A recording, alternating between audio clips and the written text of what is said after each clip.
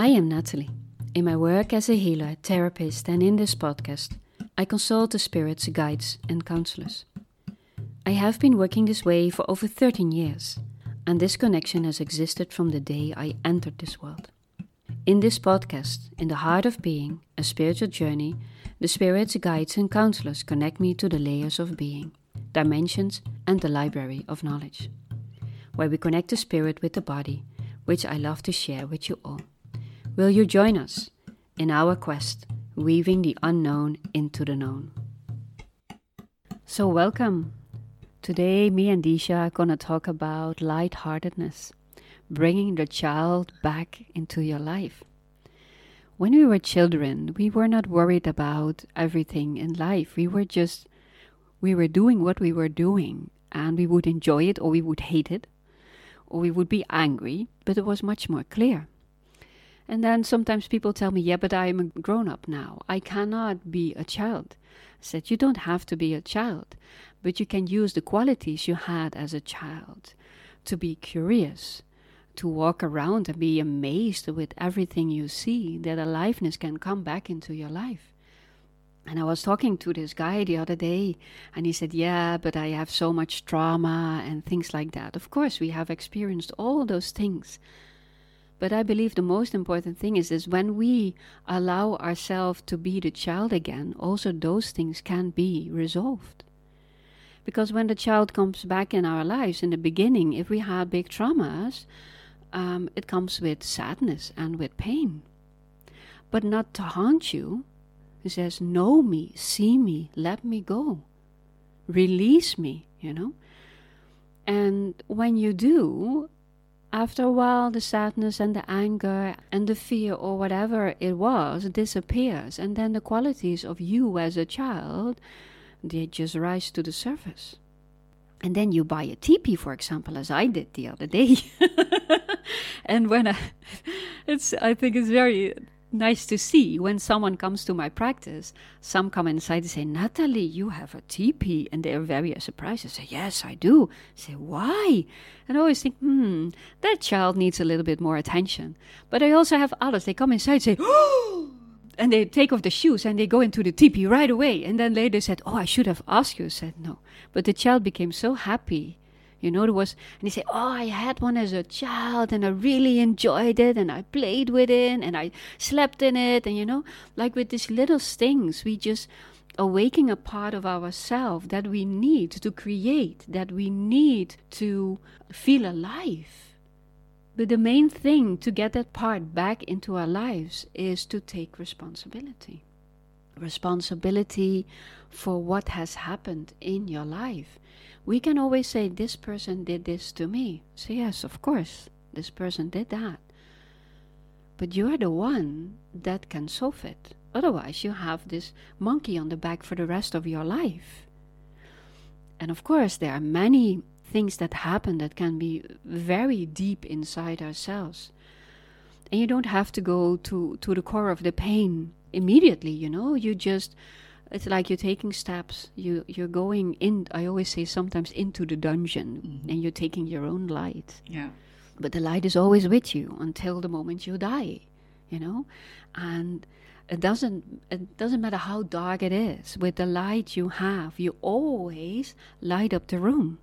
So even if it has been dark times, painful things you have experienced, if you can connect with this part of you and take responsibility, you light it up. And every time it becomes lighter and lighter and lighter. And in a way, you need courage to take responsibility. Yeah. This reminds me of, this was a practice I used to do as well. It's the inner child practice. It's to imagine holding a hand of a little me many years ago, and to say things or comfort that person, that child, the way I would have preferred or wanted at that time. And it really helps to stay connected with the inner child. Yeah. But it also reminds me then to keep the curiosity alive as well. So perhaps we talk about how everyone else can start practicing this. Yeah. So I know this practice, and I always say to someone, like, if this little child would be here on the floor just crying, if it was not you, would you just leave it there? Or would you just ask to say, what's going on, Do you need some help? So why wouldn't you do that with your own, this part of you? And I bought this one. We call it Happy Egg. Because sometimes someone comes to me and they're really sad. I say, okay, it's time for Happy Egg. And Happy Egg is like this fluffy toy with white and yellow, and the yellow has a happy face. So I give Happy Egg, and I said, just hold it for a second. And then they do, and they take it to the heart, and then slowly they calm down. And I said, you just go out and buy one yourself. But once I had one of my clients, she was so upset. So I gave her Happy Egg. She didn't let go of Happy Egg at all. She just left with with Happy Egg. I said, okay, she really needed Happy Egg. And then a couple of weeks later, she came and she said, Natalie, I just took it home. I said, yeah, I saw. I said, I bought a new one. I said, you keep that one. Yeah. You keep that one. And sometimes I tell other people, just take a little stone or something and put it in your pocket. And every time, in a way, you feel heard, because most of the times when we feel heard, it's the little child that comes up. It's a little child that comes up and has this feelings of insecurity or not good enough, or it reminds you of your childhood, of other things you have experienced. Because when we haven't resolved those issues, they show themselves in our lives until we get courageous, take responsibility, and dare to face them. And just hold it for a second. In a way, you're holding the child. It's a beautiful way to also navigate our day-to-day life and to develop, I would say, necessary skills in managing our emotions as an adult. Yeah. But also, I think we can talk about the fun side of keeping our inner child. True, but with the managing in the emotions, I still have to say something about that. Is I think almost 80 or 90% of our emotions have to do with our past. Yeah. So when we start working with our child, then the emotions become more stable in a way, and then the other things of the child service.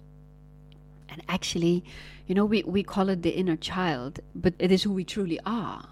But it shows in first stages, it shows where it got hurt over time, But I'm making this like this movement.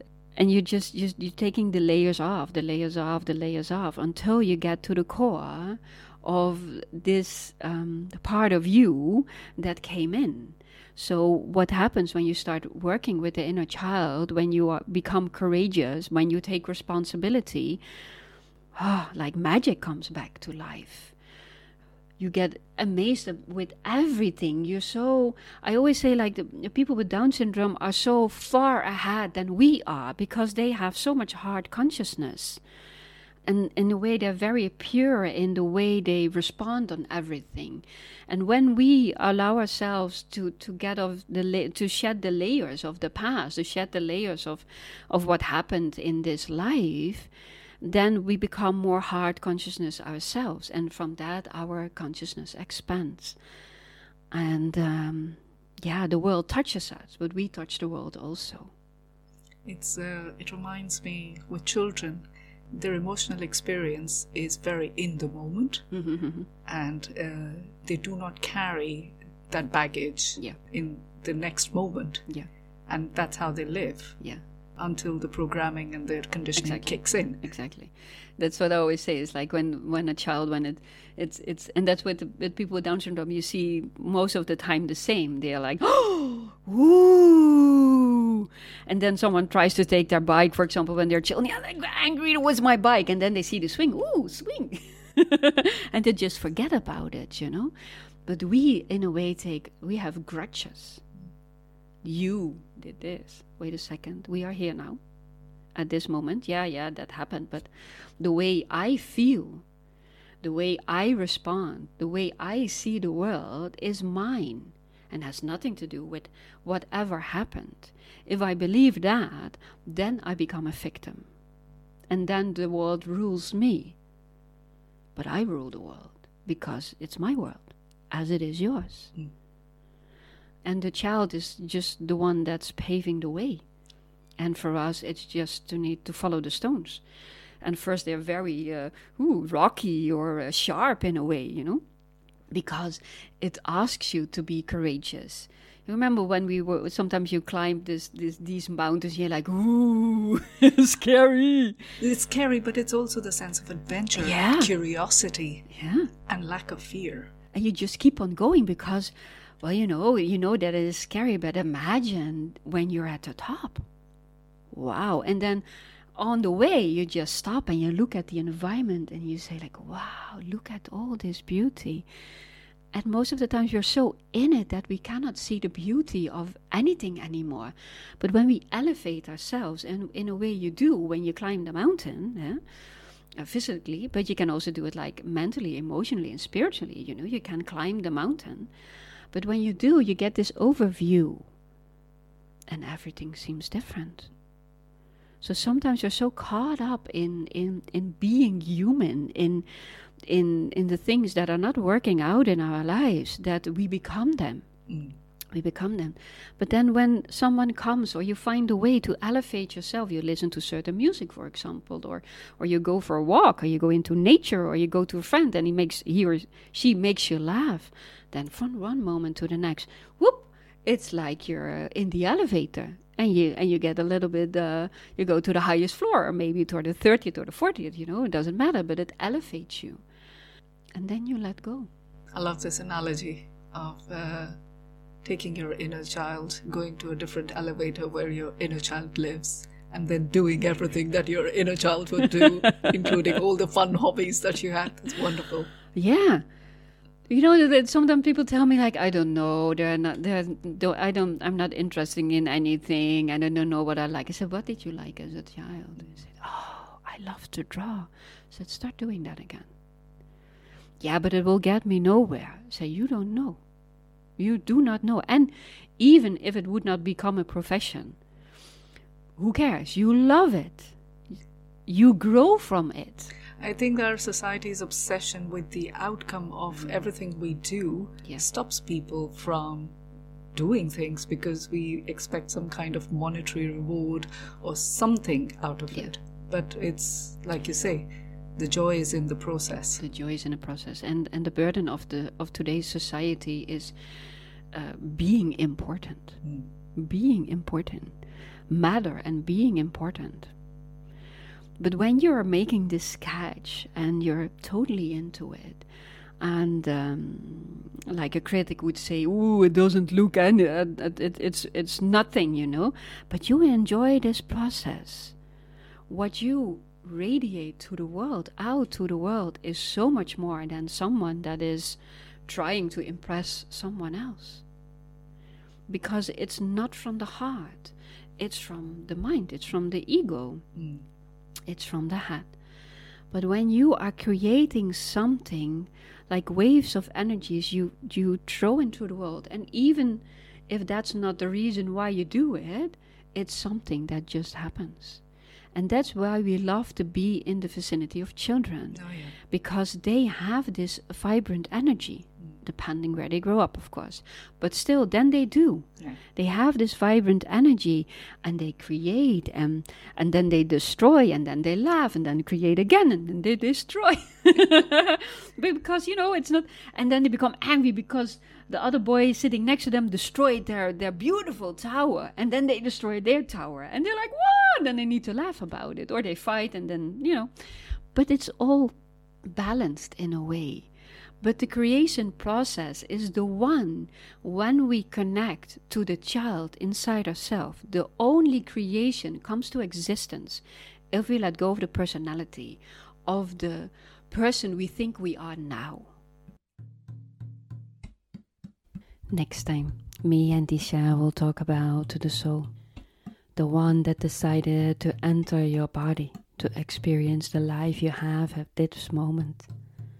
In the good and in the bad, in the sadness and in the joy, everything that you experience is something your soul wanted to encounter. For sometimes we do not understand why things happen in our lives, but later on we will. But more about that in our next episode. If you have any questions, you can leave them in the Q&A section on Spotify or your own favorite podcast app. And then anytime soon we will dedicate an episode to the questions and the answers. In the meantime, you can connect with us on nathalieneverlee.nl and on Instagram, In the Heart of Being. Thank you for listening. See you next time.